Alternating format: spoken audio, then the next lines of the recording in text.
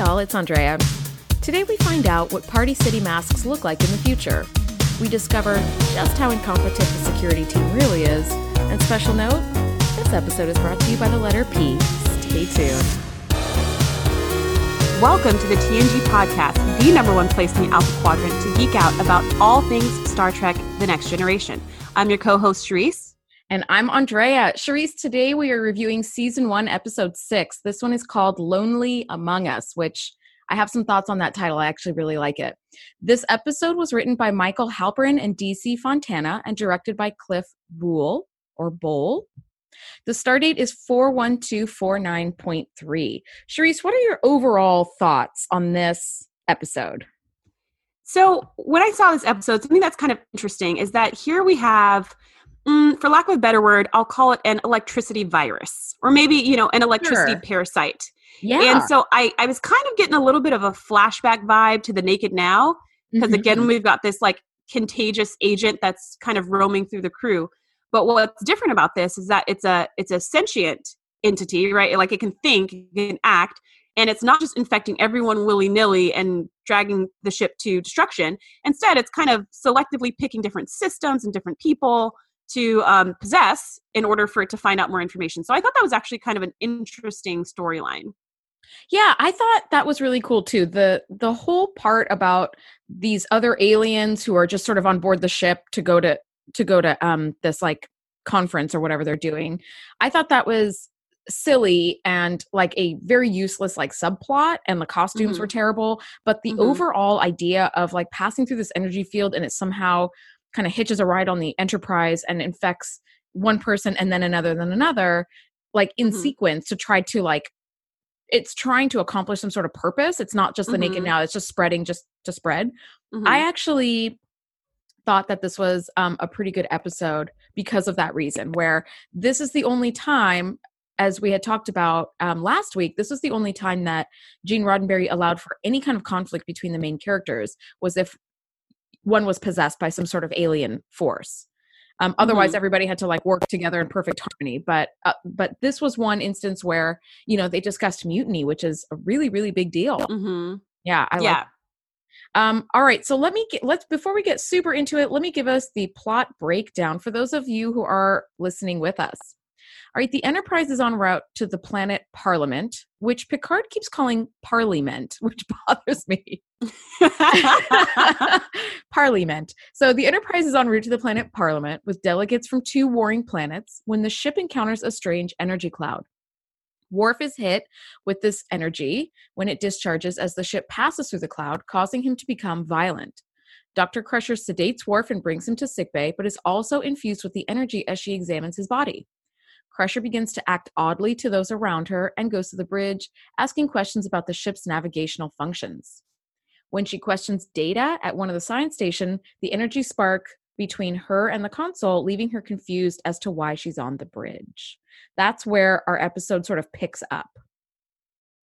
So the Sele and the Antikins are these 2 warring alien species that are en route to Parliament. And their costumes and their makeup, I mean, I don't want to even say makeup because they're just wearing masks. So I guess costumes. Yeah. They're so bad. I mean, to me, it's like a throwback to like the original series of just like super cheesy. Like you got a rubber mask and kind of glued it around your mouth. So when you move your mouth, like it sort of moves the mask's mouth. Yeah. It's really bad. So on set, the costume designers refer to them as the snakes and the dogs because that's exactly what they are. The costumes were so okay, let's take a step back. So we've got these 2 delegates, these 2 people from warring nations, and they're going to this planet in order to ask to be let into the Federation. Right. So that's the big idea, is they want to become Federation citizens.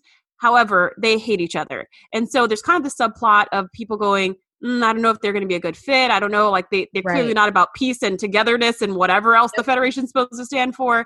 But maybe there's hope. Okay.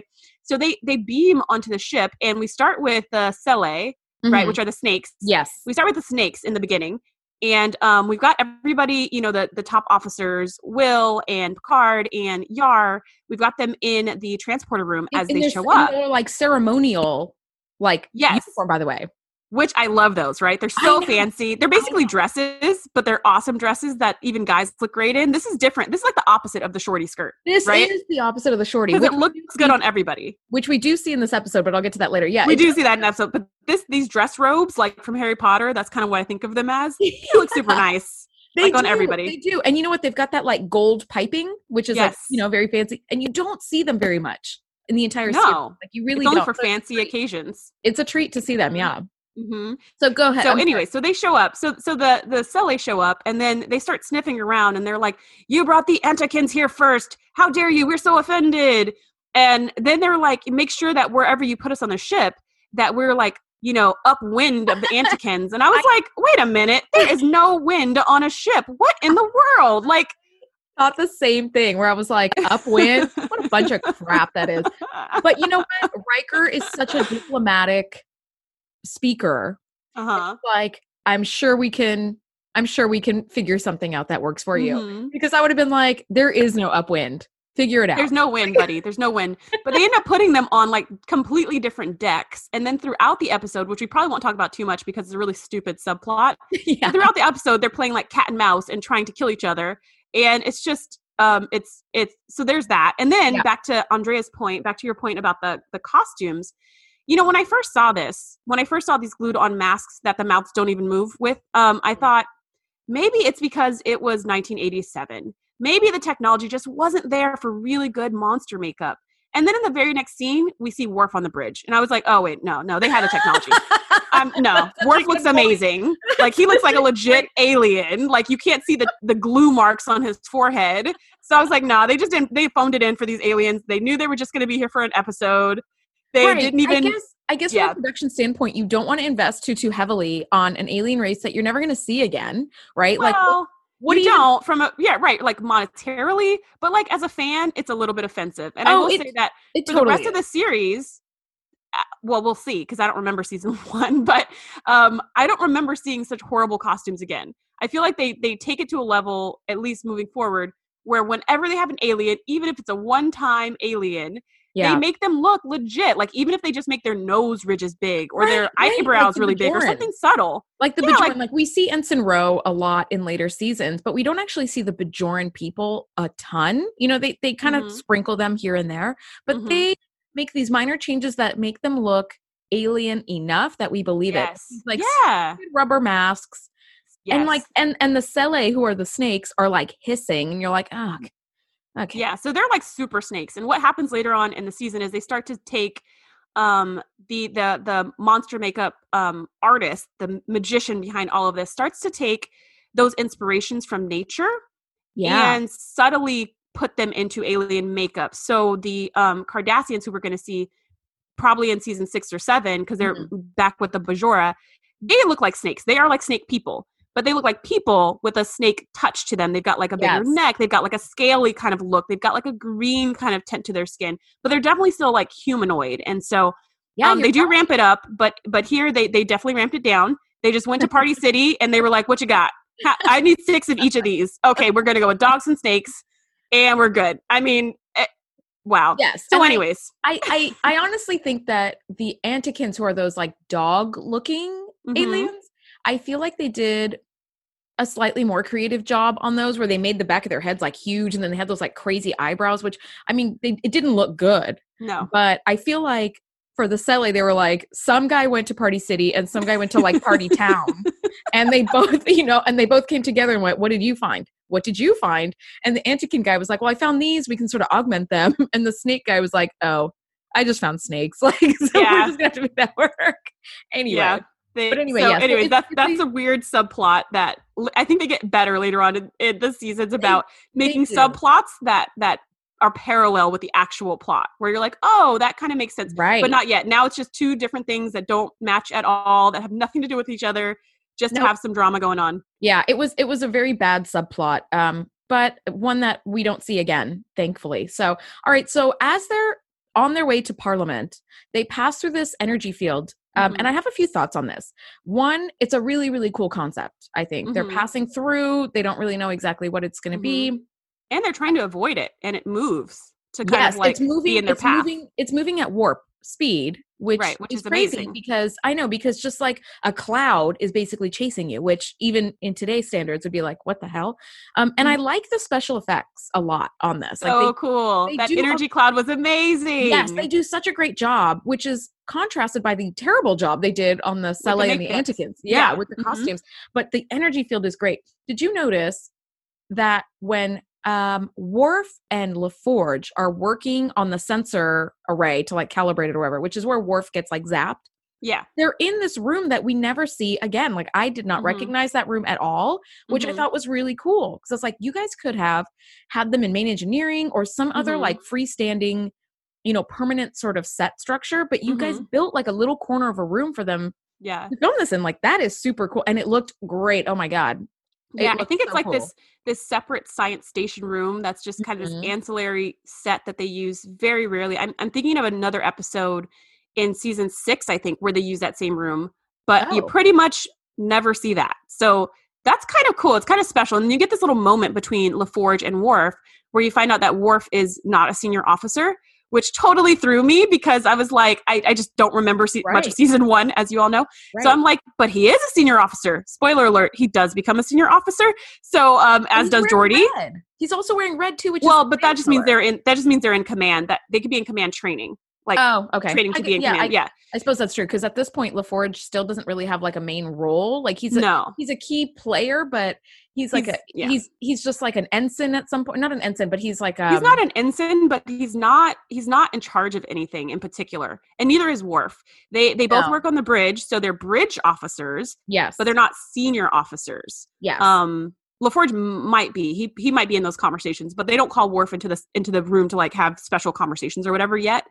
And so that was kind of like a special little moment because I was like, wait a minute, Worf's a junior. What? Like it totally was like, that's new. Yeah. Okay, so Worf gets hit by this energy field, which I think is pretty clearly spelled out early on that we as viewers can see the lightning and all that, but nobody else can.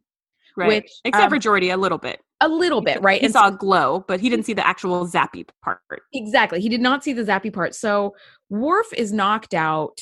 And then when he kind of comes to, he's like violent and thrashy, which I think makes sense as a viewer until he goes to sickbay and Beverly is examining him and she touches his body and gets the zap from him. And it barely phases her. She's just standing there going, huh.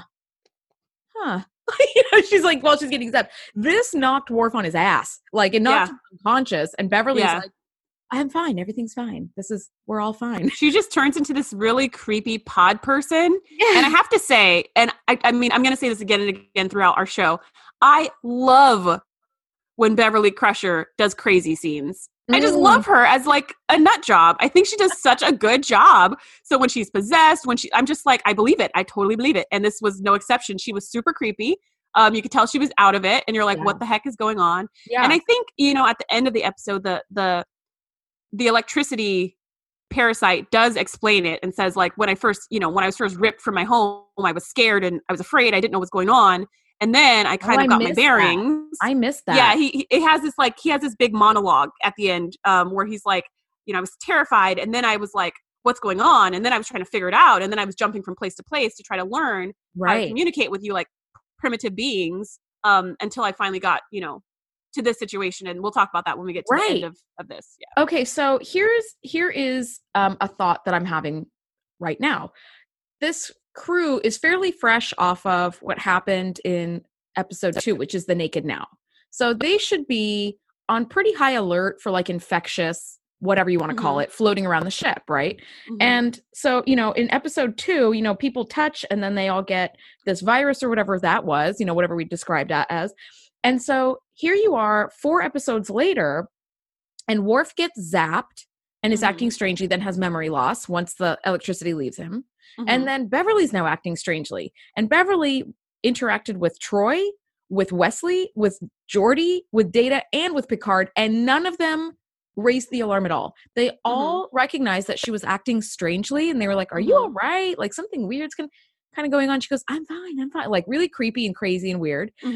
And nobody raises the alarm. You guys just came from the Naked Now. How are you not being like, touching your comm badge like, hey, so maybe we need to just keep Beverly isolated out of an abundance I always of wonder about that. I always wonder about that because Beverly is the chief medical officer on the ship. Mhm. So who do you call when the chief medical officer needs to be like medically quarantined? We don't really see any other medical staff that have names. We do have Nurse Onagawa like way in season whenever she shows up. I don't know. She's way down so the she road. does end up getting like a nurse helper at some point, but like here sometimes you just see random people giving hypo sprays, but none of them have a name. Like there's who do you call? And it's the same thing that I have with the same issue I have whenever Captain Picard goes Lulu, because it's like, who do you call? And that's when they're like, I don't know, mutiny, I guess, because it's kind of like there's no other person to be like, hey, I'm concerned about so and so. Let's go do something about that. And actually, that happens in this episode. And I'm always like, if you're going to infect people, we definitely don't want the chief medical officer to have a medical condition that she cannot diagnose because she's in the middle of it.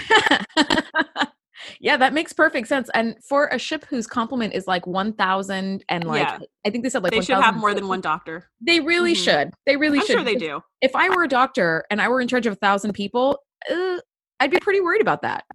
Yeah, and then you get possessed by some lightning monster. All right, so nobody raises the alarm on Beverly's strange behavior. But while this is going on, the ship continues to experience shutdowns. You know, at one point it's like just the comm station is shut down, and then the science station is shut down. And then, slowly it becomes more and more. And they make a great point where they go, this ship is less than 1 year out of the dock. What are the odds that this could be happening just by circumstance or by coincidence? And Data goes, nothing. There's no chance. Which you go, because now we're sort of seeing kind of the same thing that we saw in the Ferengi episode where the ship is experiencing massive power failures. And I think that they really lean heavily on the same kind of like just handful of plots. Like somebody's infected and it's spreading, and the ship is experiencing massive shutdowns. Right. And someone's going to die. That's always a theme. Someone's going to die. But in this case, the someone is the Antikins and the Sele that we're barely aware of as we're going through this whole, like, what is this electricity thing? What's going on? Yes. So this is one of the first times that we see the whole bridge crew kind of meeting in the observation lounge. It's not the first, but it's one of the very early ones. And I noticed there's this great panning shot that pans from the outside of the ship looking in towards the observation lounge. And I think Picard is like standing at the window kind of looking out, and it pans like right into the lounge. And I thought that's really cool. Like this show is starting to get its legs underneath it. So, it's starting to get its sea legs a little bit, and it's finding its kind of style. And those panning shots are really lovely. And you hear that like beautiful like hum of the ship. It's just, it creates this nice little like cozy kind of environment. Like you're in this observation lounge. It's kind of dark. Now we're talking about what's going on with the ship. Why is everything shutting down? And then we also see, so they talk about Chief Engineer Argyle, who only makes an appearance one time in the previous episode, but he is mentioned by name, which I'm sure the guy who was the actor for Argyle was like, wait, what the hell? Like, you mentioned me, but I don't act. Can't I at least be on the comms? In the background or something. But yeah, so they talk about Chief Engineer Argyle, but we see a new like assistant chief engineer, Mr. Singh, who I think is really interesting because they hired an actor who is of like Indian descent and has an Indian English accent, which I thought was really cool because they're really kind of showing a little bit of that diversity. Because everybody else on the show speaks in like a perfect California accent, like with no accent. But unfortunately, as is what happens, he dies. Yeah. So Singh was just the new red shirt. That's just what happened. However, I like that too. And I have to say, as far as diversity goes, like in the original series, we did have a little bit of diversity. Most of the people were European, and the way that they envisioned diversity was different types of European people, right? That was like diverse. Right? So we're going to pick people from different parts of Europe. Yes. And that's true because you don't see that on American sitcoms. Everybody's American. There's like one random person from England and England only, right? We're not doing Ireland, Scotland. We're not doing all that. We're doing England, right? So technically, yes, the original series did have diversity because it picked different Europeans from Europe. And then we have Uhura, the one brown-skinned person on the show. Yeah. Now, fast forward to like, this is now 20 years after the original. And let's see how far we've come with diversity. When you look around the bridge staff, they're all Europeans and they're all American. I mean, they're all not Europeans. They're all American. Yeah. They're all like Caucasian American. And that's pretty much it. We have Geordi. So yay. We've got some brown on the bridge, and we also have Worf. But what's interesting is they didn't kind of go as far as the original series did with having people with accents, right? Because a lot of people in the original series had accents, and people in the Enterprise just don't. Like, everyone speaks perfect English for the most part. Yeah, that's why Mr. Singh stands out so much because of that. I kind of wish they would have had a little bit more diverse people on the show throughout the 7 years. Like, to my recollection, that's the only person of Indian descent that I recall on the show. And it was like on for 7 years. And like, yeah, we don't have a ton of Asian people. I'm not thinking of any, we don't have lots of accents. So, yeah, you're right. The diversity level, even though it's 20 years in the future, like literally in our time zone of where the original series was to where TNG starts. Yes. It's 20 years since the original series ended. Yeah, in their time, it's 78 years since. Yeah, so it's like 100 years later. Yeah, and you would think they're less diverse. So, I don't know. I did like, when I first saw it, I was like, oh my gosh, I don't remember there being like a person of Indian descent on the show before, and then he dies. And I was like, aw. I know. Kind of a bummer. Like, I would have liked to see him like at least last another episode. Yeah, he dies almost immediately. But I think it's one of those moments, just like in the episode Code of Honor, where Yarina's glove like goes flying and then it impales that guy and he dies immediately. So they need to show us that this energy field can be deadly and like how dangerous it really is, because so far we just see Worf gets knocked unconscious, but he's fine. Beverly's totally fine. Like, she gets it and it's like no big deal.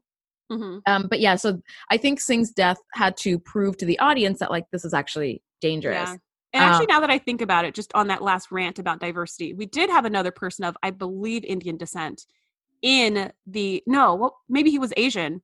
I have to go back and look, but somebody who was non-Caucasian in engineering in The Naked Now. Remember, he was the guy who pulled out all the Isoliner chips. Yes, I think he was of like Asian American or like Filipino descent. I think so, but unfortunately, he was only in that one episode, and then never again do we see him. Or that engineer at the time was a woman, the chief engineer in that episode, and we don't see her again either. So we're just going through some transitions in our casting. Yeah, I really wonder why they kept rotating that so much, and I wonder if it was just they were trying to find pieces that would fit and like what played well. But yeah, you're right. And here's the thing as well, the casting for the bridge crew has several women. We have Dr. Crusher, who's chief medical officer, so she's in sickbay most of the time, but she also can be on the bridge. Yeah, we have Deanna Troi, and we have Natasha Yar, and Majel Barrett, who was Gene Roddenberry's wife, basically pulled Marina Sirtis aside and said, and that's the woman who plays Troi. Yes. So thank you. She pulled the actress aside who plays Troi and said, we are probably not going to renew you for next season. And that was worrisome because Majel Barrett, who's again Roddenberry's wife and plays the voice of the computer and plays Deanna Troi's mother in later season. Yeah, Lwaxana Troi. She basically said, we have enough women or we have too many women, which I think that's total BS, but whatever. This was the 80s.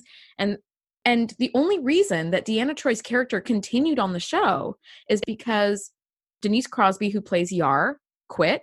And so did Gates McFadden, who plays Dr. Crusher. She also quit in season 1. And so that only had Deanna Troi as the sole female on the bridge.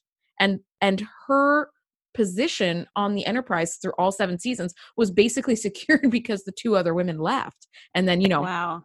Yes, which makes me sad because at no point in any kind of casting have I ever heard, we have too many men here. There's 3 men and that's too many. It's like or we have 7 men on our cast and 2 women. That's just way too many men. It's like, 2 women, too many women.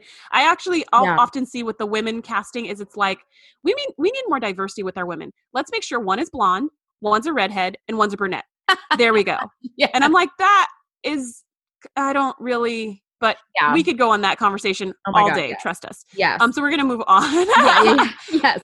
Okay. So, but yeah, they did do some switcheroos with the casting going on at this point. They sure did. Okay. So Singh dies, unfortunately. So he's gone. just a minor point, we see a shorter uniform at 20 minutes and 46 seconds, like walking by. So we are still deep in shorter uniform territory in this season. Oh my God, Charisse, this is the first time, and sows the seeds for later episodes, that we see Data as Sherlock Holmes. Yes. I loved it. I was like, oh, this is so wonderful, because Sherlock Holmes does become a little bit of a recurring theme in the show. I mean, I guess not too much, because it only comes up a couple more times over the 7 seasons, but every time I get so excited because I'm a huge fan of Sherlock Holmes and a huge fan of Data.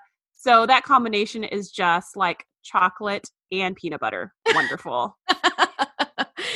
You know what? I love it. And I was actually concerned when I saw this episode unfolding, as they brought up Sherlock Holmes. I thought, oh God, you're not going to go to the holodeck and start playing Sherlock Holmes, are you? Like in the That's what I thought too. Shutting down. Yes, that's what I thought too. It's nice that we just see like light touches of it, but he's got the pipe, and then later he's got the magnifying glass. And for me, it's the same thing as the Chinese finger trap in the previous episode. Like, where did you get that from? Did you just bring it into your meeting? Just replicated it and just brought it together everywhere he went. It's not like you have pockets or like cargo pants. Like you can just pull these things. You walked into a meeting with a pipe, and then later he turned and looked at the lionfish. As a marine biologist, I went, ooh, lionfish, cool. The lionfish in Captain Picard's ready room, and he looked at it with a magnifying glass, and I went, were you double fisting props? Like you had a pipe in one hand, a magnifying glass in another? Like, where was this coming from? I love when Data does something that the rest of the crew finds amusing, because you see them exchanging glances and kind of smiling, and it makes me wonder, were the actors close to breaking? Were they acting that? Like, was anything improvised there? Like, I really would love to have somebody on the show who was there or part of that, like writing staff or part of the cast and crew, to let us know, because sometimes you hear, oh no, the crew was like cracking up, they couldn't get through that scene, and that just makes it for me like just more enjoyable, because I'm like, oh, there they are, they're like cracking up. We'll have to ask Brent Spiner when he's on our show. So that's the guy who plays Data, and I would love to have you on our show, Brent. So if we have you on when we have you on our show someday, we'll definitely ask you what people's reactions were, because if you see Brent Spiner in other movies, which he's been in a ton of movies, a ton of shows, done a ton of voice acting, but if you see him in other movies and shows, like, he is such a dynamic, vibrant person. And if you see him on panels, he's so funny. He's just like hilarious, and he's always got people cracking up. But he's playing this character who is devoid of humor and emotion and personality, pretty much. And so I always love that like juxtaposition, that like little mix of an actor who's like got so much range playing someone who has no range. I find it super fascinating. So I wonder that too, like. That is really, really fun. I find the same thing. So I'm a huge fan of The Office, and I listen to the Office Ladies podcast, and Angela Kinsey, who plays Angela Martin on The Office, she's just like us. She's like very bubbly and like laughing all the time and just lots of comedy. But on the show, she plays this like super uptight bitch who just it has no like range other than just frustration and irritation. And I think I think that must be really, really fun to play a character who's so opposite to yourself, but at the same time probably frustrating, because to play a straight man is hard. I would be laughing I would be pissing off the other actors left and right, because I would just be cracking up, and then they'd have to reset the scene over and over again. Like, be like, we're going to be here all day if Andrea can't get it together. So I wonder how many times that happened on the cast of TNG, like how many times they were just like, too funny, like, let's start over. Yeah. I'm curious. Yes. All right. So back to the story. So Troy is actually becoming more and more useful as the season goes on, which makes me happy to see. So she hypnotizes Dr. Crusher and Worf and figures out what was happening in that memory loss, like kind of lapse that they were experiencing. And the device that she uses makes me laugh too. It's like a little pinwheel, like electronically, that spins around. But I thought, when I saw that scene, and I put this in my notes, I put, now Troy is a hypnotherapist. Okay. Why does she never use this power later on in the show? I don't know. But this was cool though. This was cool that all of a sudden now she's a hypnotherapist and she can just hypnotize people and like find out their memory. That's super handy. Like, that's a very legit, like, and, honestly, they really should have pulled those guns out more, because in later seasons there are lots of times when there's memory loss. Like, lots of times. With the get your little gadget out and start like figuring out what's going on. And apparently you're the only person who can do it. So just do it. Anyway, so she is useful, and she figures out that there is some sort of sentient entity that is not just like you've been electrocuted and you pass out. Like, something is happening Beverly does a great job, I think, in acting and coming across with the like, get out of my head, when she starts Mm-hmm. talking about how like even though she was acting normally, like internally there was this Mm-hmm. struggle.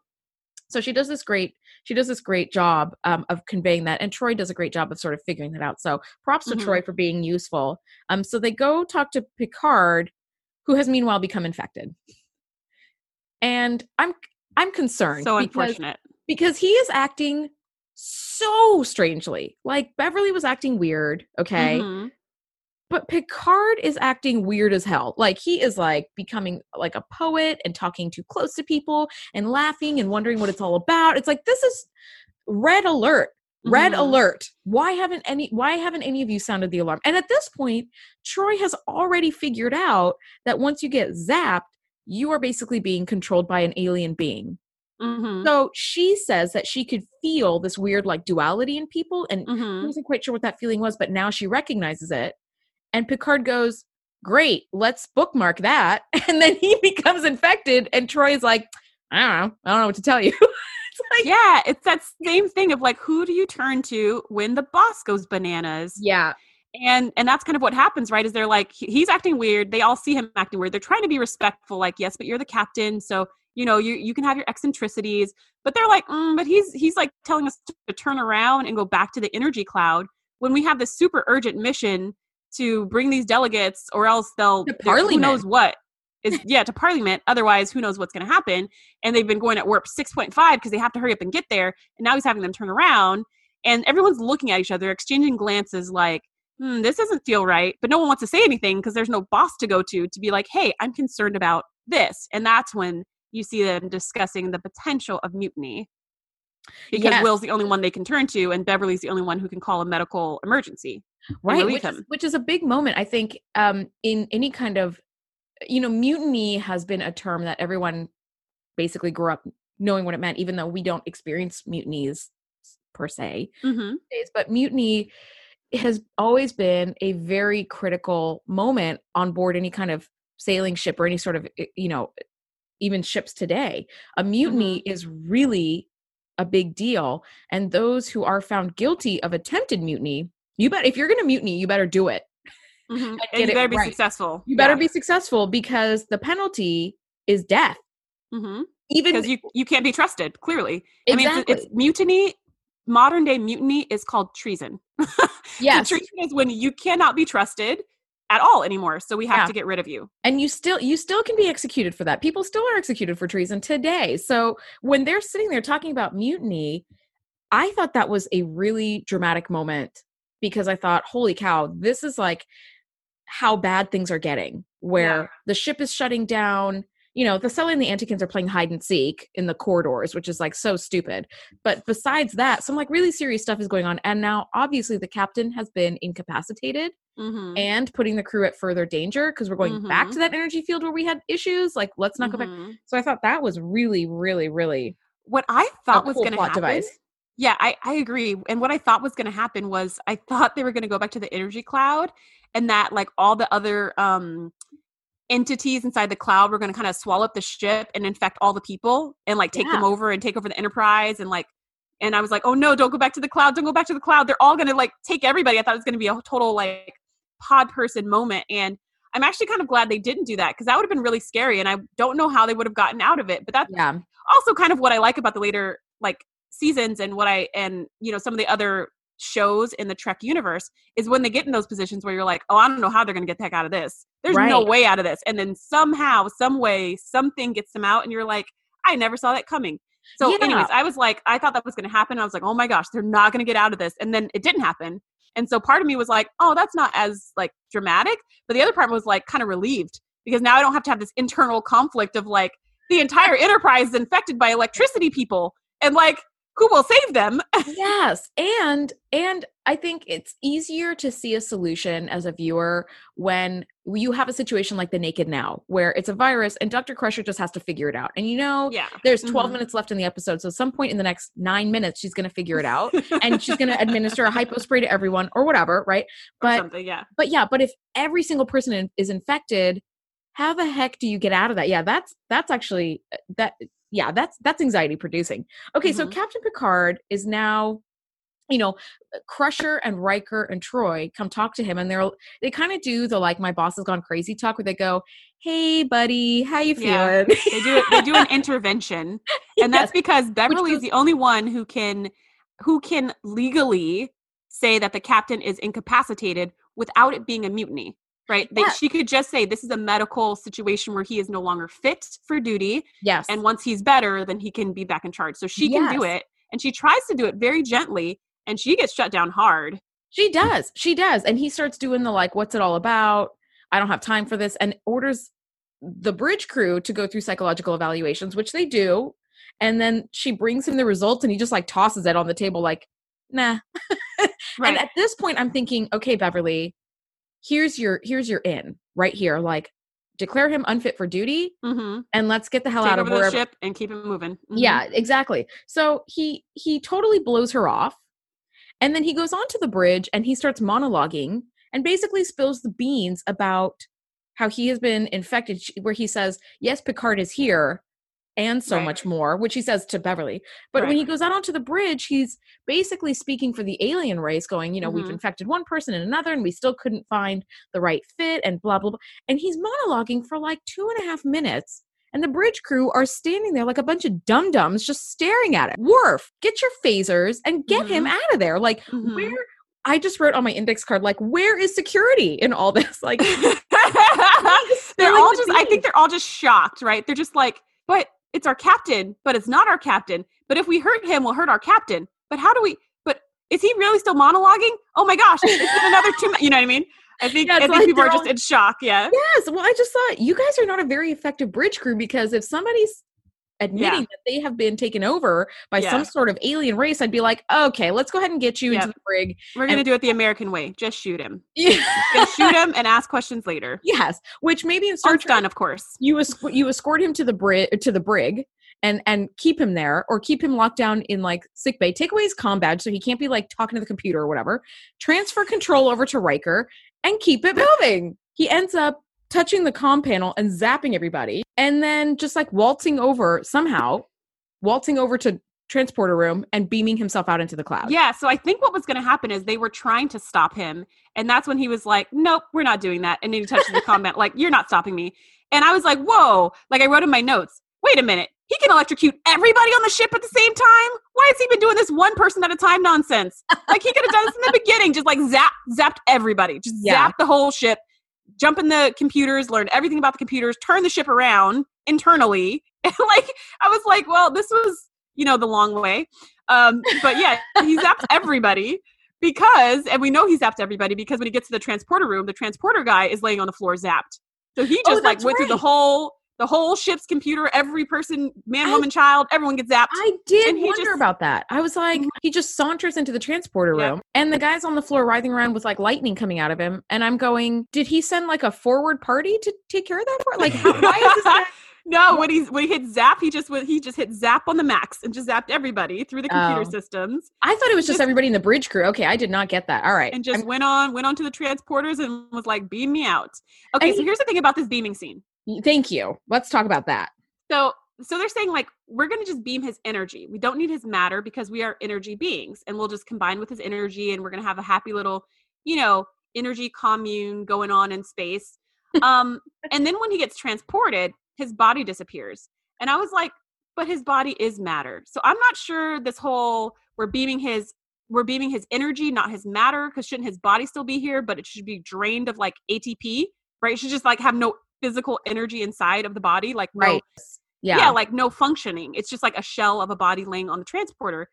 But I guess they didn't think of it that way because his body went into space, and I'm like, but his body can't survive in space. Oh my god, he would die. That was a sticking point for me, hard, where I went, okay, you can't be. Listen, we as viewers of the show, I know when I start with listen, it's going to be a rant. I'm going to monologue now, Picard. But so we have to suspend our disbelief in a number of things in order to watch any kind of show. Like Game of Thrones, you have to suspend your disbelief in dead things coming back to life. Yeah. In Star Trek, that there's these, like all these rules, right?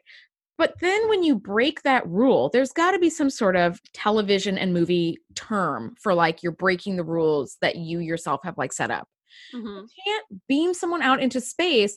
And then the crew, once they recover from their electrical shock, have scanners like looking for Picard's body in space for minutes at a time. And I'm like, no, he would have died instantly. His body. They couldn't find his body because they only beamed out energy, is what they're saying. His body wasn't physically in a space. Where did his body go then? Thank you. That for me was very confusing and upsetting. Maybe not upsetting, but it was a little annoying because I was like, listen, his body is gone. It's out in space somewhere, but definitely dead. But it's also, you're definitely dead. Definitely but then dead. You're also like in the computer. So I like that. I think Riker would make a great captain. He can make the hard call. Like he's good at that. So they can't find him. And so Riker makes the tough call to say, set course for Parliament. We've got a timetable. We got to go. Like he's out there somewhere, but he's dead. So we'll have a memorial service later or whatever. Like we got to go. And then that's right when Troi goes, I can feel him somewhere. Right. But I thought this is a good Troi call, to the Riker. rescue again. Yeah. She's actually kind of a great character in this episode. Yeah, she is. But Riker makes a tough call, which I like. That's what you have to do as a captain. Like your first duty is to the ship and not to any one individual. And if you're that one individual out in space, that sucks for you. But listen. But you beamed yourself into space, so I mean, it's not. You did that to yourself, like man. you kind of made your bed, and now you have to lay in it. So Troi to the rescue of being like, no, I can feel him. He's still here. Don't leave just yet. And then Picard jumps into the ship because they were like, maybe he'll go into the ship because that's what happened before. And also Troi does a whole like mind meld thing through space of like, oh, the combination didn't work. It was unsuccessful. And now he's just out there alone and he can't do anything and he has to come back. And he'll probably she just knew everything that was going on all of a sudden. She's like amped up her powers. Yeah, she's amped up her powers from just being like, I feel pain. So much pain to now she's like knows everything that just happened out in space that the sensors don't even know. Yeah. She's like I've had an intergalactic tete-a-tete with this nebulous cloud and I figured out what they want, what didn't work, what they like to eat. Like she redeemed herself in this one episode. She has crazy superpowers popping up. She's got the psychic thing. She's reading stuff through space. She can hypnotize people. And I mean, she's super cool in this episode. And then she goes back to being like, I feel nothing. Great feeling of gratitude. Well, yeah. Okay, so whatever. Picard somehow through television magic, through Star Trek future magic, has gotten himself into the ship's computer. And here's my thing. If you now are one with the ship's computer, you could probably access the database, find your own solution, whatever. The thing that he does is he makes the letter P for Picard. My eye roll was so big when I saw that. I was like, P for Picard. I mean, I was just like, oh, come on. No. Like you could. So wait, are you saying that's not what you would do if you were an energy being? Like an A for Andreas somewhere on the comm panel. Like, by the way, where there is no space on a comm panel to make letters because they just have buttons, but whatever. Like you made a P for Picard. Like you could zap yourself into data, give him the rundown, and he could be like, sure, I have figured out how to, no, he gives a P for Picard. Like, you couldn't be more annoyingly unhelpful. Like, well, I'm here, but I can't tell you how to made a different letter. He could have made a C for captain, and then people would have been really thrown. So there's that. Well, there was the kindergarten detective moment where Riker goes, P for Picard? It's like, what else would it be? Like, thank you, Sesame Street. Yes, this show was sponsored by the letter P, apparently. She's dying over here with her own stupid jokes. Anyway, so Charisse, are you okay? The letter P. This episode was brought to you by the letter P. Yes. Well, that's kind of the like age range that we were operating at. Like a child could have been P for Captain Picard. You know, it's like you don't need anyway. Yeah. My eye roll was really, really big in that moment. I was like, ugh. The point is, they figured out. Yeah, luckily, we've got Captain Picard back. He has that same memory loss. Like, what am I doing here? And then Tasha Yar runs in to the transporter room to talk to Picard going, the Antikins have killed Acele, or maybe the other way around. It was the Antikins that killed Acele, yeah. Okay, and they and they're like boiling him for like a stew or something. Yeah, she comes in and she's like, oh my gosh, we need to talk to you right away. And Will is all like, can't this wait a minute? We just got our captain back. And she's like, but it's an emergency. The Antikins went to the chef and they, to the cook and asked if they could cook a special animal for them. And it looks just like the Cele delegate. It's like a big snake.